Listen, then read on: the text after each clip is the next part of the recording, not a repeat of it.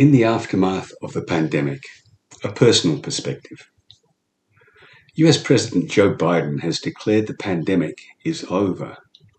I guess that means we're in a post-pandemic world now, and we get to cope with the aftermath of the pandemic. I get quite upset when I hear about the problems that result from SARS-CoV-2. This is not just hospitalizations and deaths from the disease, nor just side effects, including deaths from the jabs. Is death a side effect?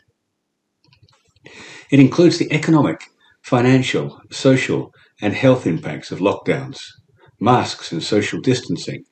A contradiction in terms, wouldn't you say? Those impacts were both immediate and ongoing. The sad truth is that most of them were completely avoidable. I've heard much about serious side effects following jabs. I consider myself lucky in that I've been largely untouched. I haven't lost any family members or close friends. My partner's children are all jabbed and have suffered no obvious major problems so far. Then I think of my brother and his wife. I don't know what his wife thinks of vaccines generally, nor the COVID jabs in particular. She was required to be jabbed for her work, but she would have been jabbed anyway. Speaking with her, that was a fear response from the propaganda, as I suspect it was for many, many people. My brother has said in the past that vaccines are very, very safe, so I assume he had no objection to being jabbed. As it happened, he had an overseas contract for which he needed to be jabbed. Otherwise, he says, he wouldn't have bothered. As far as I know, they've had no problems. My sister and her tribe all seem to have been coerced into getting jabbed for various reasons. There's no question that since the jabs, her husband, Bill, is having problems that show no sign of ending anytime soon. They are seriously concerning. Would you call continuing small strokes severe? My eldest brother, with his litany of problems, heart and brain, has also been very concerning. I was extremely anxious when he informed the family that he was going to get jabbed. They all knew my stance on this issue, so they understood why. But, of course, we all make decisions we believe to be in our best interest and should be allowed to do so. If they turn out to be wrong, then we should expect love and support. When I think of my brother and brother-in-law, I realize I'm not completely untouched. This is without considering the matter of transfection, which occurs regardless of any decision to remain jab-free. If you need to know what transfection is, just click the link below the podcast to read about it. Of course, as has been pointed out to me, there is no proof that any of their problems are COVID jab related, and they may not be. The jab could have had no impact. Their problems could be exacerbated by the jab. The jab could be the catalyst for a latent problem, and their problems could be caused directly by the jab. The first one, no impact, is the least likely. Anecdotal and empirical evidence is mounting that the jabs have a negative effect on our immune system, making us more susceptible to everything, including COVID-19. And since the jabs don't stop infection or transmission, well, the situation drips with irony, as thick as molasses. Regardless, we don't know which of those four possibilities is the cause of their problems. The thing is, as my sister says, we will never know. This is because no one is investigating. And why is that? Simply put, it's because the problems are not reported to the people who should be investigating.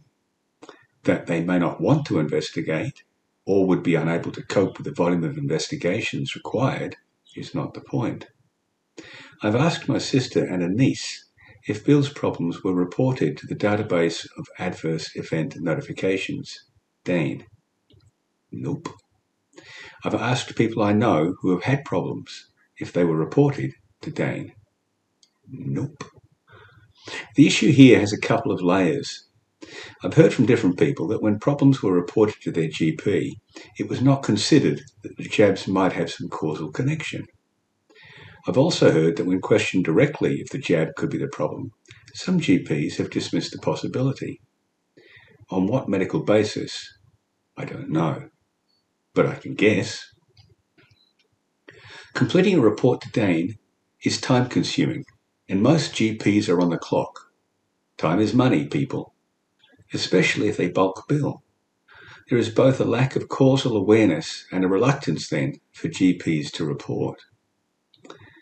Many people don't realise they can lodge reports to Dane themselves.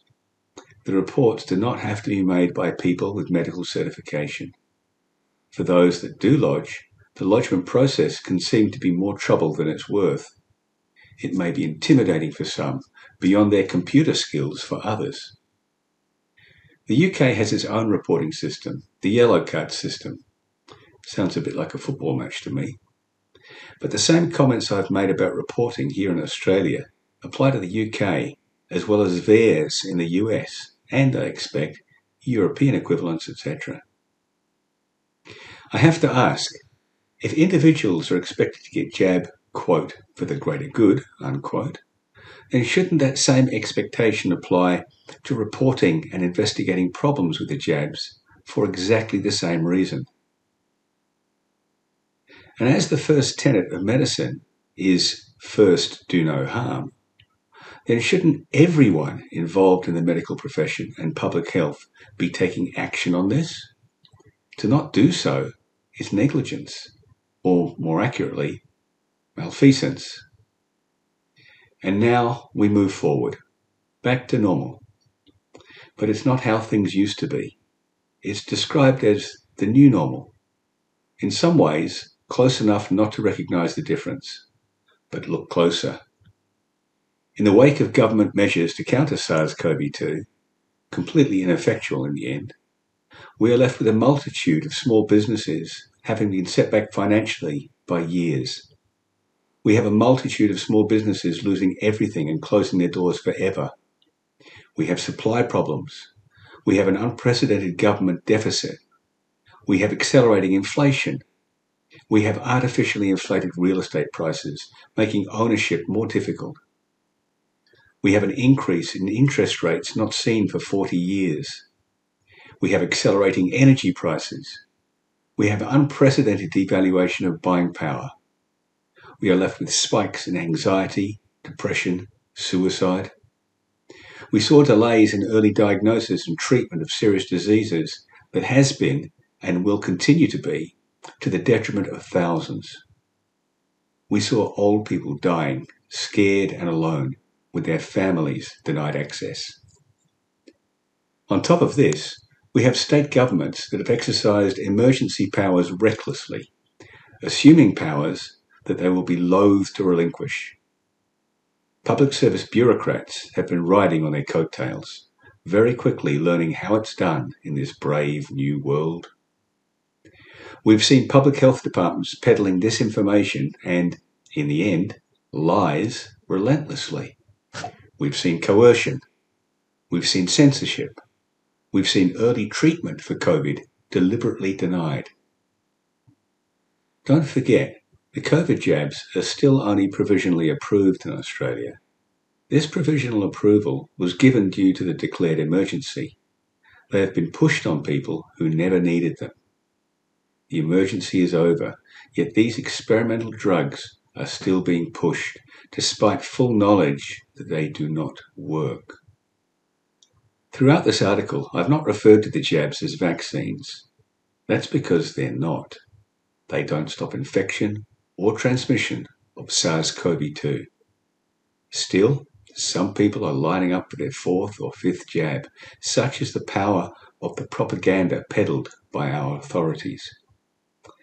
There is a legacy for these actions. Possibly worst of all, we have a population infused with fear and conditioned into compliance. We have seen the biggest betrayal by Parliament of its citizens in history. This betrayal was perpetrated by state governments of both colours with the support of the opposition. Both Labor and the Coalition carry responsibility, and we will be paying for this betrayal long into the future.